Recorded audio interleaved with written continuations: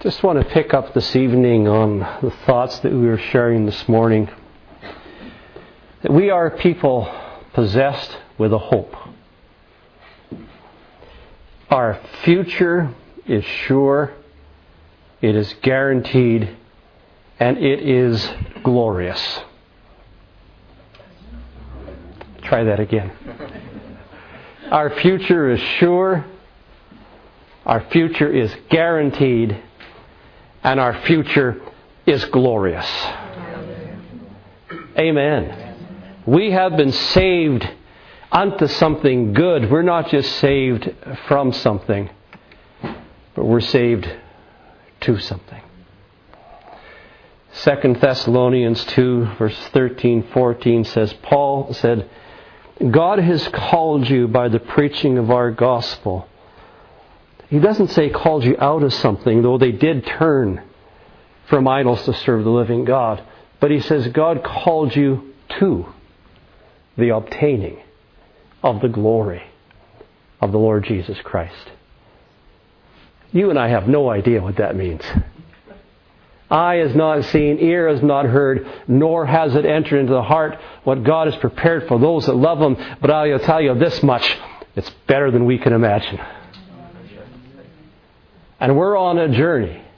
And the end of that journey is the appearing of Jesus. And He's coming to be glorified in His saints. I'm not looking for an escape out of this world. I'm looking to be vindicated before the world when Jesus comes. Amen.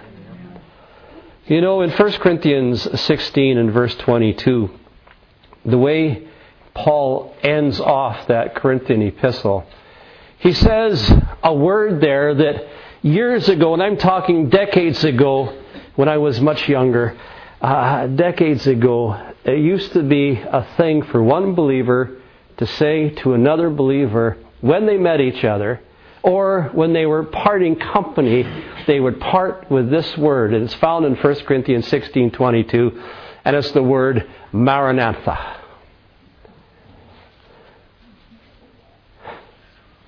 How many know what it means? It's right in your Bible. Read it. It's in English. 1 Corinthians 16:22, Maranatha is this cry, the Lord's coming. They would meet each other and they would come together in a group for church and they would say, Maranatha, the Lord is coming. And when they were parting their company and going separate ways, their parting word was, Maranatha, the Lord is coming. And there was this expectation of the appearing and the coming of the Lord, because the whole church that had been so marvelously saved, so marvelously converted, so marvelously filled with the Holy Spirit, so marvelously delivered from their idol worship and their past lives, so marvelously experienced the grace of God, so marvelously were delivered from demonic bondages, and so marvelously were healed in their bodies. They had tasted the power of the world to come. It was no small thing to meet the Lord in His power. And that just made them hungry for the fullness of everything that God had. And so there was this longing in their heart. And they would say to each other, coming and going, they would say that word, Maranatha. The Lord is coming. They were eager for it. And they were hungry for it. You know, decades ago, back in the 1970s, it was somewhat common for believers to say that to each other. The Lord's coming. It's a good word. So let's practice. Maranatha. 1 Corinthians 16:22.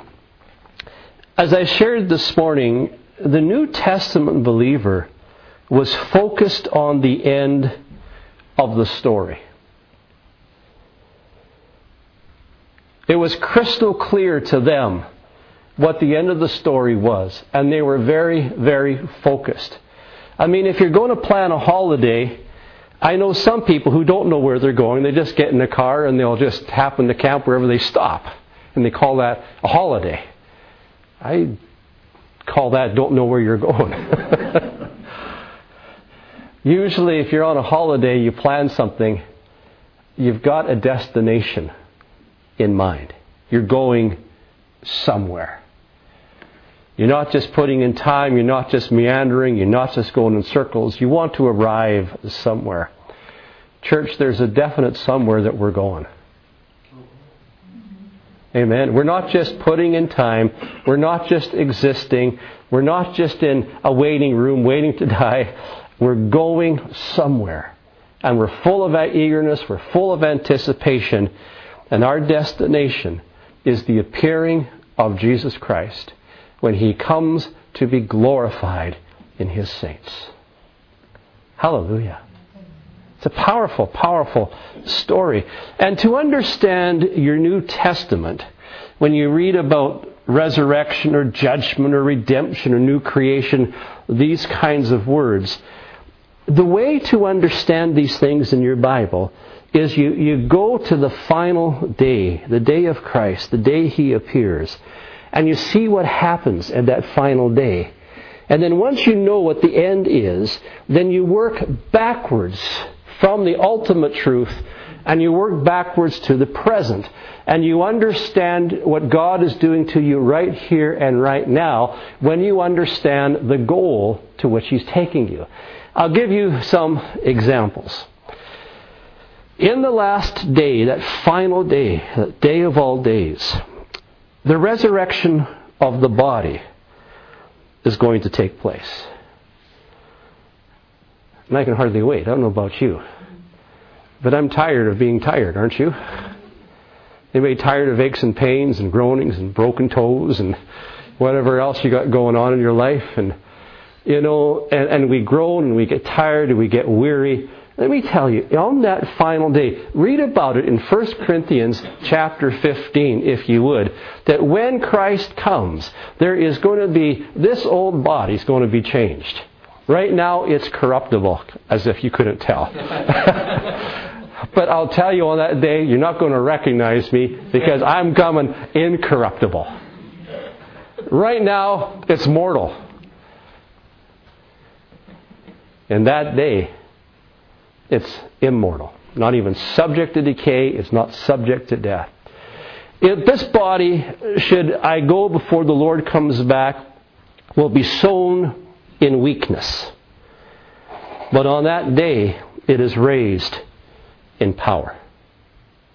Right now, I have a natural body that's suited to this natural world, this natural earth. But on that day, I'm going to receive a body that's called a spiritual body, which is suited not for this earth, but it's suited for glory. A glorified heavens, a glorified earth, suited for eternity. Won't be subject to time or space or limitations of any of that nature. Anybody else besides me would like to see that happen?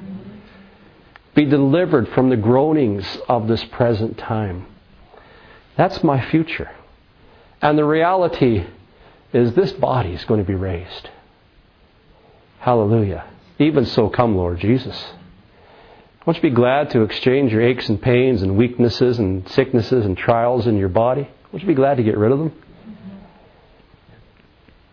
You will. You will. But you see, I've already tasted that power.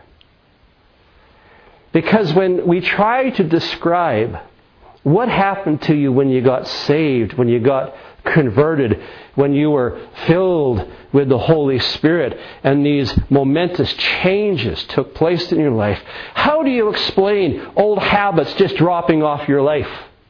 How do you explain that? How do you explain a change of heart where you no longer desire the things that you used to do? As a matter of fact, you hate them anymore. And how do you explain that you got new desires entirely? What has caused the shift in your heart, this change? What has made old things pass away and all things become new? When the writers of the New Testament could see what happened at the end, they looked at that, what was happening at that last day, and they would say, but in my heart, I've already experienced such a change. And they would begin to talk like this. You can find it in Romans chapter 6, verse 5. You can find it in Colossians chapter 3, 1. If you be risen with Christ. Before the bodily resurrection, I've already been raised with Christ. I've already tasted and experienced in my inner man, in my soul, in my heart. I've already experienced what my body will experience at the last day. And that's how they understood. They understood, they tried to understand, how do I explain what happened to me? Oh, just like my body will be raised, my inner man, my soul, my spirit, my heart has already been raised. They understood it by looking at the end. Another thing that happens at the end is judgment. Everybody gets thrilled over that one, don't they? You will have to give an account of yourself to the Lord. What you've done with your life, with your time, your talents, your gifts. And you were a steward of these things, and God wants to know, what have you done with it? What have you done with it? And we all have to give an account. 2 Corinthians 5:10, we all must appear before the judgment seat. We all will give an account of ourselves. And we realize on that day, before we pass out of time into eternity, a judgment will happen that forever puts the present out forever. And we look at that, and then I say, well, I'm trying to understand something that's happened to me. What does that happen to me? Oh, my sins. They're already been judged. And they're already put out of circulation. Just like at that day, this whole world gets judged and put out of circulation. I understand that because that's already happened inside me, in my heart. Already, my sins have been judged. They were judged at the cross, judged at Calvary. They've already been judged, and they're already put away. I've already tasted in part the reality that shall be in full at that day. I'm tasting the future. I'm tasting the future. And then there's another word there to describe the end. It's the word regeneration. Matthew chapter 19 and verse 28, it says that when the Lord comes, the entire universe gets regenerated. We thought it was just people who got born again. But the whole universe, the heavens and the earth, get totally transformed, totally changed. And Jesus uses the word regeneration. And they take on a whole new nature. It takes on a glorified state. Can you imagine a glorified earth and a glorified heaven? And it takes on a whole new state. But I'm trying to understand, well, what's happened to me here? And I discovered, just like the whole creation is going to get regenerated, I've already tasted that. I've already been regenerated. I've already, in my heart, I've already been born again. There's also a phrase, Luke 21 verse 28, about the end day, that Jesus said, when you see all of these things happening, look up, for your redemption draws nigh. And Jesus used that word redemption to describe things that happen on that last and that final day. Your redemption draws nigh. He's purchased us and claiming it for Himself. That's what He's going to do for the whole universe. Redemption of the world. The universe is drawing nigh. And I'm trying to figure out, well, what had really happened to me when I got filled with the Holy Spirit and transformed? How do I explain this? And I said, well, you know what? I've already experienced that. I already know in my heart what it's like to be redeemed. I've already tasted the powers of the world to come. Or like this fifth one, taken out of the book of Revelation, chapter 21, where John in the book of Revelation says, I saw a new earth and there's even no water in it. And when he describes this new earth, he said, the former things have all passed away, and He has made everything new. And those are the words that he's describing, the final reformation of the whole universe. Old things, former things passed away. He's made all things new. Now I'm back here, just got saved and filled with the Holy Spirit, powerfully transformed. I'm trying to understand what happened to me. when I understand what's going to happen on the last day to the whole universe, I've already experienced that. In my heart, in my soul, in my spirit, in my inner man. I have already tasted the reality of that power. Indeed, as Paul would say in 2 Corinthians 5:17, old things have passed away. Behold, He has made all things new. In my heart, I already know the reality of what's going to happen to the whole universe on that final day when Jesus appears. You see, that's why the author of Hebrews would say in chapter 6, verses 4 and 5, he says, you've been made partakers of the Holy Ghost, and you've already tasted the powers of the world to come. You see, the gift of the Holy Spirit is the reality of the future, working its way back into your present experience. And then like a magnet, the Holy Spirit draws you to the full experience of the last day. It's called Back to the Future or something like that. The future has come to me in the presence of the Holy Spirit to take me back to the future. And that's how the New Testament believers understood their experience with the Lord. And since that's the framework in which the New Testament is written, then we have to be very, very focused on the hope that is set before us. We are not just putting in time. We are not just sitting, twiddling our thumbs, waiting for things to happen. No, we've already tasted the future in the gift of the Spirit.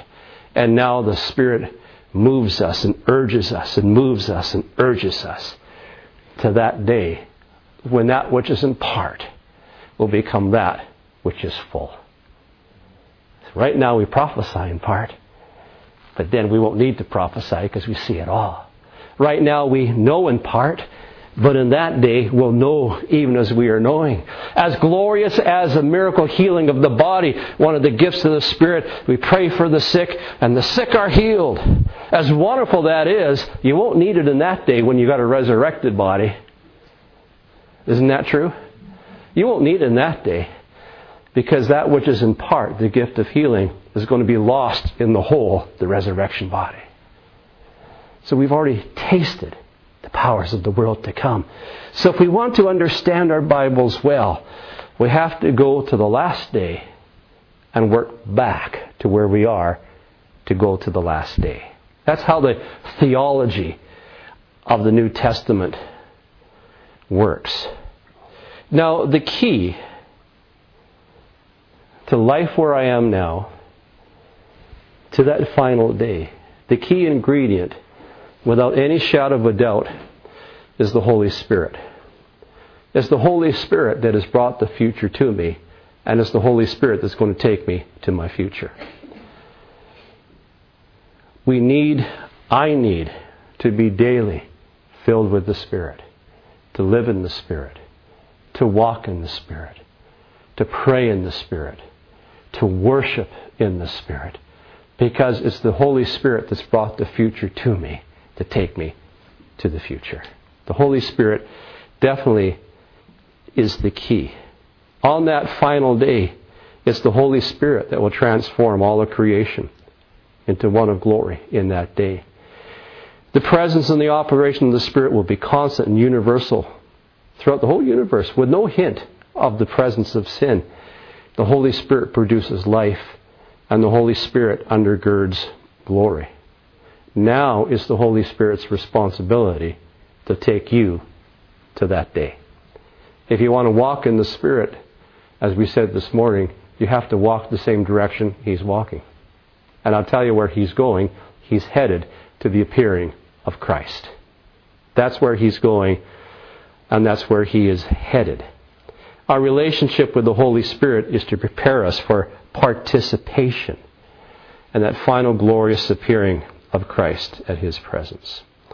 Right now, I am thankful for the part that we have. I'm very glad. But whenever we experience the presence of the Holy Spirit as we have today, as we worship together, there's a reason for it. And that reason is this: He's leading us somewhere. Whenever somebody is healed by the power of the Spirit, there's a purpose of it.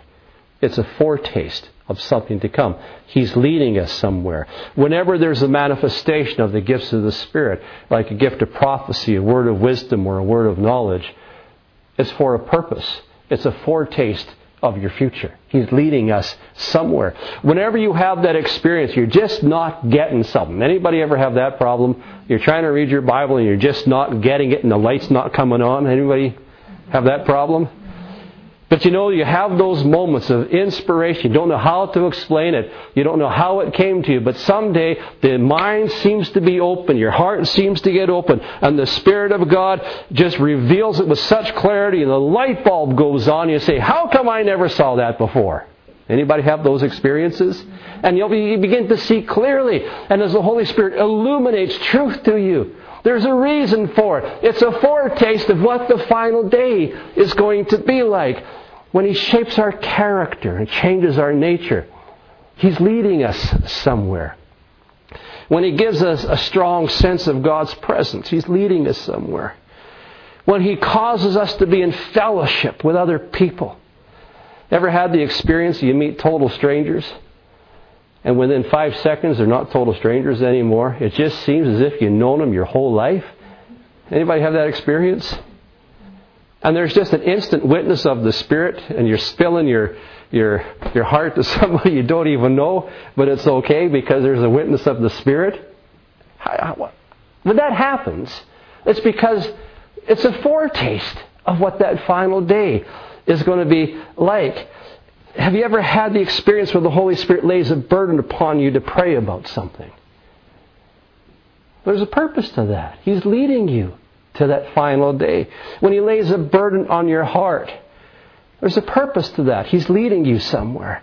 When He raises up ministries, when He raises up apostles or prophets or evangelists or pastors or teachers, or He gives people specific burdens for specific kinds of ministries, He's leading us somewhere. Whenever He inspires faith and He inspires hope in us, He's leading us somewhere. And the question is this: according to the New Testament, to what is the Holy Spirit always and unrelentingly leading us to? He's going back to the future. And He's taken you and me with Him. Hallelujah. He's taking us. He's preparing us for that day. Do we have any concept, and I'm sure we don't, of what it means that He's coming to be glorified in the saints? Can we fathom that at all? What that means? It's well beyond our comprehension. It takes the revelation of the Holy Spirit to catch a glimpse of what that ultimate hope is, that final verdict, that final goal of history. I tell you right now, believers get it rough in the world, but I'm telling you, in that final day, the believer is going to be vindicated before the whole world. Amen.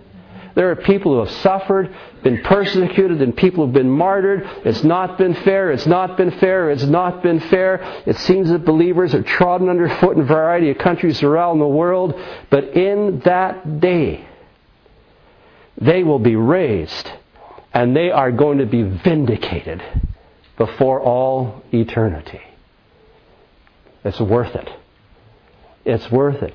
I don't know if I can gather, understand all this myself, but 1 Corinthians 6 says the believer is actually going to be involved in Christ at that judgment to pass judgment on the world. Matter of fact, it even says we judge angels in 1 Corinthians chapter 6. Wow. It's beyond me. Is it beyond you? Powerful, powerful things. But we have a future. Now, when God poured out the Holy Spirit, and as I shared this morning, I don't apologize for being Pentecostal. I believe that Pentecostal people have underplayed far too much the reality of the Holy Spirit.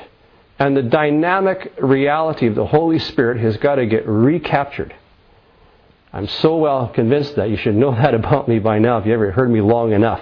I'm Pentecostal thoroughly through and through. The gifts of the Spirit are for today. We need the gifts of power. We need the anointing. We need the presence. We have an impossible task to do. We can't do it on our own strength. It takes the power of God, and this world needs to see a move of God, full stop. Amen? Are you with me on that? And when God poured out the Holy Spirit in Acts chapter 2 on the day of Pentecost, the last days started. The first coming of Jesus. His birth was the initiation, was the beginning of the last days. His 33 years of ministry, of life, and his 3.5 years of intense ministry about the kingdom and his parables of the kingdom and his teaching and his miracles and his walking on water, his multiplying of the bread, and especially his casting out of demons were all signs that the kingdom of God had come. And then when he was put upon the cross and he died and he was buried and he rose from the dead, it's the message of the kingdom. And he is risen from the dead and he is ascended. And here is the truth. Jesus Christ is King. All authority in heaven and earth belongs to Him. He's the King, like it or lump it, but you're not going to change the fact He is Lord. I don't want to acknowledge Him. Tough. He's Lord anyway. I don't want to follow Him. That's your problem. He's Lord anyway. This is not advice that you should take Jesus as King. He is King whether you take Him or not. He is Lord. The kingdom has come. The kingdom has established. And the power and the authority of God has invaded history. And we know who is in control. Are you with me? We know who is in control. It's not in my notes, but there I went anyway. He's a good God. And the fact is, on the day of Pentecost, when the Spirit was poured out, that was the beginning of the end. The judgment of the world was past. The world is passing away. It's going nowhere. Its last day is doom and gloom. The world is out. It's passing away. It doesn't have a future. Hallelujah. But for those who know the Lord, they have a future. And they have a hope. Because already we are citizens of that which cannot pass away. Amen. Amen. But the Holy Spirit is the key. The Holy Spirit initiates the last days. And now, to get us to the last day, we need the work of the Holy Spirit. In the writings of Paul the Apostle, there are 4 metaphors that he uses to describe the work of the Holy Spirit. 4 pictures that he uses. Each one of these pictures all say the same thing in different ways, but it's the same truth. And that is this: how do I get from my first experiences in God over here, and how am I going to survive the hazardous journey through life with all its bumps and all its lumps and all its pitfalls and all the persecutions and all the sufferings and all the challenges and all the trials? How do I get from my initial experience to become bold and fully anticipating at the last day? How do I get from there to there? The answer is simple. The same Holy Spirit that took the future and brought it back to you in your heart now is the same Holy Spirit that's going to take you step by step, challenge through challenge, trial after trial, through it all, and come out victorious at the last day. The Holy Spirit is your answer. Metaphor number 1, it says Paul says you have been sealed by the Spirit. If you want references, it's Ephesians 1:13, Ephesians 4:30, 2 Corinthians 1 and verse 22. It says you have been sealed by the Spirit unto the day of redemption. To get from there to there, you need to be sealed. Now, what does those seals mean? You've been sealed by the Holy Spirit. It has a couple of meanings. The first meaning is that it's an identification marker. When I first came here to Northern Ireland, I was always surprised at how people painted their sheep different colors. It surprised me. I said, what's all these red marks on the back of those sheep? And I go to another field and they go, oh, blue marks on the backs of those sheep. And I said, why do they do that to their sheep here? I guess it's just so you know what sheep belongs to who. It's an identification marker. Well, you know what? God has given an identification marker so that people can tell whether you know Him or you don't know Him. To tell whether you're one of His or one of the world. You know what the identification marker is? The Holy Spirit. That is what distinguishes us from the rest of the world. That's what makes us different. We have the presence of God. We have the Holy Spirit present with us. That's God saying, you're mine. But another purpose of the seal is to protect for the journey. Like, for instance, in life, if you go on a mission trip somewhere to a third world country, you will be advised, probably don't drink the local water. You'll likely get sick if you do. And so you want to drink bottled water, but don't drink bottled water if the seal has been broken. Because if the seal has been broken, that means the contents inside can't be trusted to be safe. You have been sealed by the Holy Spirit to ensure His gracious activity in your heart and in your life. As you know, I traveled a lot over the years in many different countries, and God allowed me to go to many situations around the world. And you have to be careful what you eat and what you drink in a lot of these places.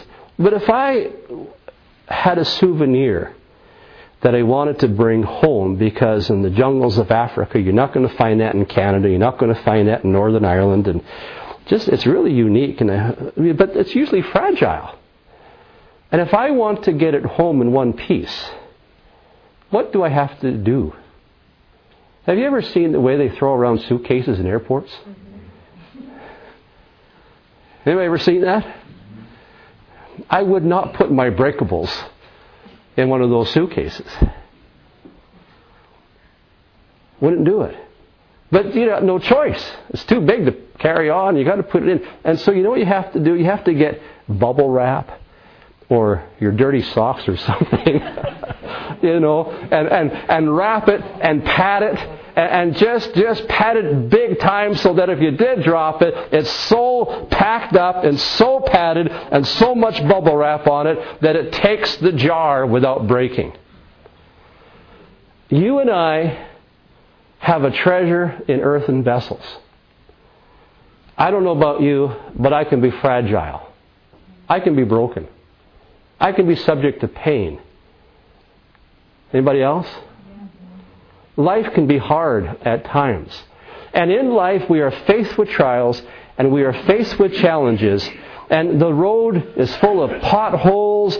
The road is full of jars and hits and bumps and afflictions and persecutions, all of which can break that fragile thing. But I've got good news for you. You have been sealed by the Holy Spirit. What that means, He's got so much bubble wrap around you. You are well packed and you are well padded. And so that when you hit that pothole in the road at 100 miles an hour, I should tell you the time I was in Zambia, where a good highway going down from Lusaka to Victoria Falls. It was a good highway until I hit the highway from hell. And the trouble is, nobody knew it was coming. You turned the corner going 70 miles an hour, and all of a sudden there was no highway left, but only potholes. Should I tell you how both tires went through the pothole at 70 miles an hour, and both tires blew out instantly? You only carry one spare, and you're in Africa. That's another story, and that's another miracle of how angels, they must have been angels, 2 kids on bikes came out of the tall grass. They hide everywhere in Africa. And they came out, And I didn't know what to do. I had no pump, nothing. And they have a bicycle pump. And they managed to take rocks and they beat the tire back into shape with rocks. And they put their pump of the bicycle and they're inflating the tire and they fixed it for me and sent me on my way. It's a good thing because an hour later we've been pitch dark in the middle of Africa with nowhere to go. I mean, God was good to me. But you know what? We hit potholes in life. Trials and challenges in life. And what gets us through all that? How do you survive the challenges of life? You have been sealed by the Holy Spirit unto the day of redemption. He's there with you. He'll lead you. He'll guide you. He'll give you the grace. He'll give you the strength. He'll give you the wisdom. He'll give you the courage. He'll inspire faith. He inspires hope. You're going to overcome. You're going to be victorious. The Spirit of God is going to bring you to the presence of God. You're going to make it because you have been sealed by the Holy Spirit. That's His job, to get me through all of that to the final day. The second metaphor that Paul uses is called the earnest of the Spirit. Ephesians 1:13 and 14, 2 Corinthians 1:20-22, 2 Corinthians 5 and verse 5, where the Holy Spirit is referred to as the earnest. Now that's an old English word that probably doesn't make a lot of sense to you and me. It would be clear if I used a modern English word where I use the term down payment. Anybody know what a down payment is? How many have ever tried to take loan from a bank? You want to borrow how much? And they look at you, and the next question is, and what kind of a down payment do you have? And what the bank, in asking you for a down payment, wants you to demonstrate to them that you are earnest in this purchase, that you really intend to do everything you can in your power to purchase this thing. They will help you, but they want to make sure you're earnest in giving them their money back. You follow what I'm saying? So that word earnest means a pledge. It means a deposit. It means a down payment. Now this is powerful. It's not me giving God a down payment. It is God, through the gift of the Holy Spirit, seeing what my future is, and He has brought to me a down payment. You know what that tells me? He is earnest. He is earnest in wanting me to get the full inheritance. And if He's made the first payment, then as I go through life, He's going to continue investing in my life and continue investing in my life and continue investing and continue investing and continually investing in my life. Why? To take me to the fullness of that last day. The earnest of our inheritance. In Romans chapter 8 and verse 23, he uses a third metaphor where the Holy Spirit is referred to as the first fruits. First fruits. Well, what's first fruits? Let me tell you what it's not. It's not harvest. It's first fruits. Before you get the harvest, usually there's something that grows first. The first evidence of your harvest. And our experience of salvation, our experience of the Spirit of God, our experience of tasting the powers of the world to come, our experience of having our heart revolutionized and changed in a powerful, wonderful way, is just the first fruits. You know, I think if any profession is a real gamble, it's got to be the farmer. Sows his seed in the springtime. Is he going to get a harvest in the autumn time? Well, depends on the weather, doesn't it? Depends upon the economy. It depends upon, is it going to be a plague of grasshoppers this year? Is it going to be a drought? Is it going to be not enough rain? Except not in this country. Is it not going to be enough moisture there? I mean, and is this going to work? Are we going to get a harvest? But when you see those first fruits coming up, what does that tell you about the seed? It's good. What does it tell you about the soil? It's not tired. It can produce. What does it tell you about the moisture? There's enough of it. What does it tell you about the heat of the sun?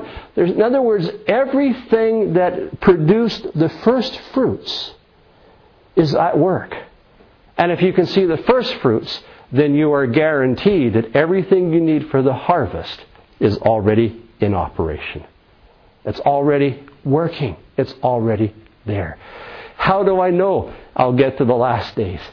Because I'm already experiencing the first fruits. Hallelujah.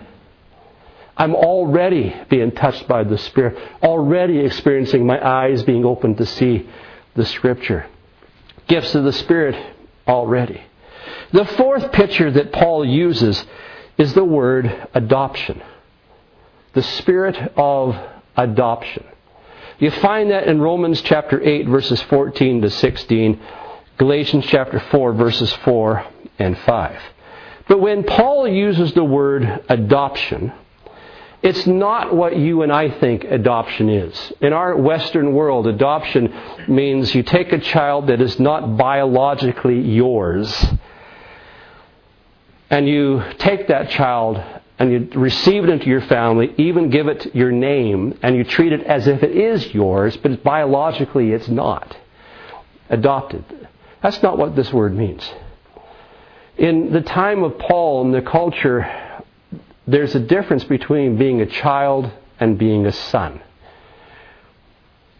In English, we use the words interchangeably and loosely, but in that culture, there's a distinct difference between a child and a son. If you had a boy, you would call him your child till he was about the age of 12. And at the age of 12, he went through a ceremony. In Jewish ceremony, they would call it a bar mitzvah. They would go through a ceremony, and that boy would change his status from a child to your son. Because a child means biologically he has my life. But to call him a son means he's a chip off the old block. It means that's my nature. I have been reproduced. My heart, my life, my ideas, my thoughts have been reproduced. I have been reproduced in him. That is my son. There's a difference between the status of a child and the status of a son. And they had that ceremony about the age of 12 where they actually changed that status over. That's what they mean by the word adoption. To change the status from one to another. Now, when the young boy is a child, he is subject to tutors. He has to go to school. He has to learn. He has to be trained. He has to be taught. Because the child doesn't quite know it yet. But that child has a destiny. That child has a future. The Father has got glorious plans for that child of his. But for that child to enter into the reality of those plans, he's got to be developed. He's got to be matured. He's got to be trained. If he's going to inherit the Father's business, he has to learn business skills. He's got to learn administration. He's got to learn all sorts of things. But the child doesn't really appreciate or really understand the future yet. He's too immature, too small in his experience and too small in his mind to appreciate what that future is. But it doesn't mean the Father doesn't know what that future is, and it doesn't mean that there has to be a training program, a teaching program, a developing program, a maturing program for him to learn to think certain ways, for his character to be developed in certain ways, for him to have vision in certain ways. And the Father puts him under the power of tutors to train him for things, and the child can't even appreciate what the goal is. But the day will come when maturity does come. And thinking does click in. And the vision is imparted. And after all those years of training, the Father says, now is the time for him to change status. From that of a child to that of a son. And now as he becomes a son, he will have privileges that he never had before, but he also will have responsibilities that he never had before. Do you and I understand what it means when it says that Jesus has been made heir of all things? Do we understand what it means that God created the heavens and the earth for the sake of His Son, and has made His Son the heir over all things? And do we understand, do we have a clue what it means when the Scripture says, and you have been made joint heirs with Him?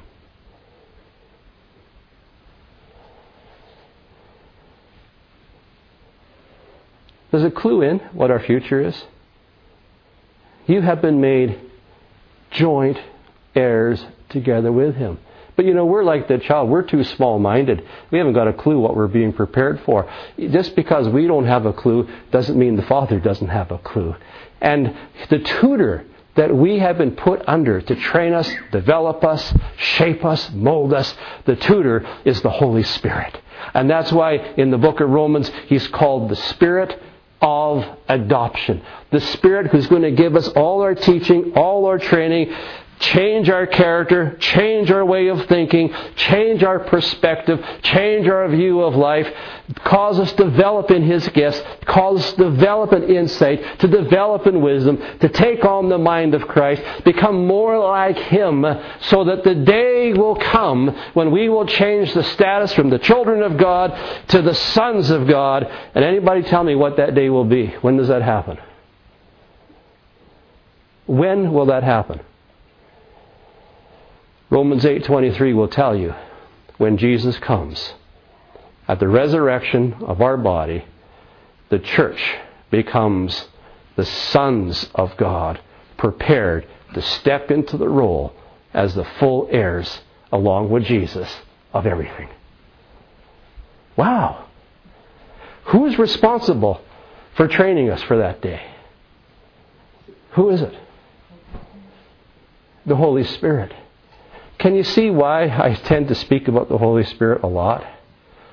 And keep emphasizing our importance of being filled with the Spirit, walking in the Spirit, living in the Spirit, praying in the Spirit, worshiping in the Spirit. According to 2 Corinthians chapter 3 and verse 8, the Holy Spirit is the administrator of the New Testament. Or I could put it this way, He's the executor of the will. How many know that if you are mentioned in somebody's will, if the executor doesn't do his job, you're not going to get it, no matter if you're in the will or not. The executor, his responsibility is to see that the will is followed through. You know who the executor of God's eternal purpose is? You know who the administrator is? Do you know who is the one that has the responsibility of making it all happen? It's the Holy Spirit. He is the administrator. The ministration of the Spirit is rather glorious. And He changes us from glory to glory, taking us to that ultimate and to that final day. Hallelujah. Thank God for the Holy Spirit. You see, we have this hope. And it's the Holy Spirit's job to keep that hope alive. And it's the Holy Spirit's job to move you forward to the eschatos, to that final day, to get you there at the end. Let me just tell you one story quickly, just to finish this up. Genesis chapter 24 is a long chapter in your Bible. It's the story of Abraham. Sarah, his beloved wife of many years, has passed away. Isaac is getting older, and Isaac is not married. And Abraham says it's time that Isaac will get married. And so he sends a servant who in Genesis 24 is not named. Some people think he's Eliezer, the same as a servant in Genesis 15, but we don't know for sure. But he sends a servant and he says, I'm going to give you a responsibility. Don't take any of these local girls, but go back to where we originally came from. And I want you to go and seek out a bride for Isaac. Persuade her to marry somebody she's never met. Arrange a marriage. and bring her back here to be married to Isaac. So this servant is asked to swear an oath to Abraham that he would do it. And he takes with him, if I remember right, 10 camels worth of goods.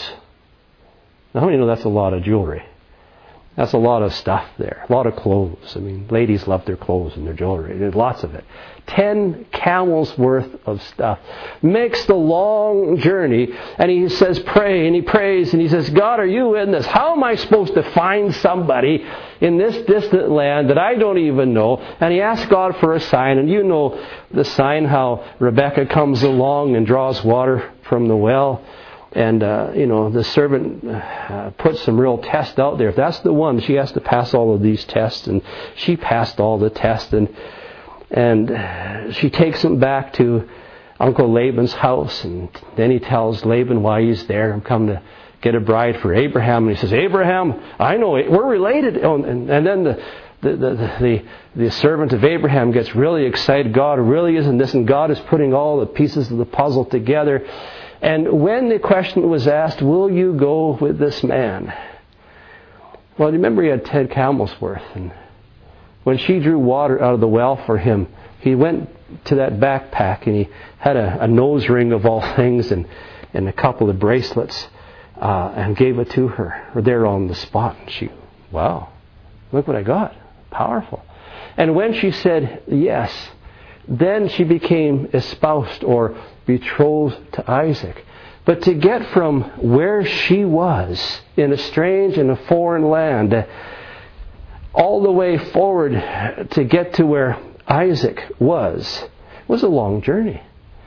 But the servant basically said to her, now you belong to somebody else and your father's house is not your house anymore. Isaac's house is your house. That's where you belong. But she had to make the long journey. But don't pack your bags. You don't need anything from your old life for this journey, because I brought 10 camels worth of goods for you. Some of it was for a dowry payment to Laban, of course. But I have brought the provision from your future. I have brought the provision from your future back to you here so that when you go to your future, you're going into a future that has already provided you everything you need for the present walk. You follow what I'm saying here? Because in reality, it's God the Father who is seeking a bride for His Son. And He sends the Holy Spirit as a servant out to seek a bride for His Son. And He found you. And He found me. Yes, He put us through tests. Yes, we passed the test and we said, yes, we will. But now we've got this long journey. We've never seen Him. All we can do is, Holy Spirit, what's He like? Tell me about Him. And I can just imagine that journey, the servant of Abraham with Rebecca. Rebecca said, what's he like? Is he handsome? Is he good looking? Does he get up early in the morning? Is he a hard worker? Describe him to me. And then there would be this description. He'd be revealing Isaac all the way. Telling about her future. Telling her about this husband that she's espoused to but never seen. And just training her and filling her in all the details and getting her ready for that ultimate day when she meets Him face to face. The Holy Spirit has brought the provision of the future. I don't have to walk in my wisdom. He brings His own with Him. I don't have to walk in my abilities. He enables me supernaturally. I don't have to walk in my strength. He has brought the provision of that to me. I don't have to walk in my own genius or lack thereof. He's made wisdom and knowledge unto me. He's brought the provision of the future back to me. And as I'm making this journey, I say, what's He like anyway? Tell me about this Jesus. Tell me who He is. tell me all about Him. And the Holy Spirit, He keeps revealing Jesus and revealing Jesus and revealing Jesus. Jesus said He's going to talk about me. Jesus said He's going to tell you all about me. All my words He's going to bring to your remembrance. He's just going to, and He's just prepared. And we're going to learn about this one who loved us and gave Himself for us. And we learn of His grace and we learn of His beauty. And the Holy Spirit is teaching us and training us. He's sealed us. He's the earnest. He's the first fruits. He's the Spirit of adoption. He's taken us forward to the future. We have a hope. And then on that day, He appears. And we see Him face to face. This Jesus that has given Himself for us. That's our future. That's our hope. That's our home. That's where we're going for. Folks, this world, this present world has been judged. It's passing away. If you want some good advice, withdraw all your investments in the world because it's going down. Your stocks are going down to zero. Get your investments out of this world. They're worth nothing to you. You have a better investment. Jesus. Amen. You have a better investment. Jesus. The author and the finisher of our faith. And in the New Testament, the whole New Testament is oriented around this thought of the believer is in pursuit of the hope that is set before him. The hope that is set before him. The hope that is set before him. And the wonderful provision of the Holy Spirit to get us through all of life, every challenge, every difficulty, unto that final day when He comes to be glorified in the saints. So I have to use this word one more time. Maranatha.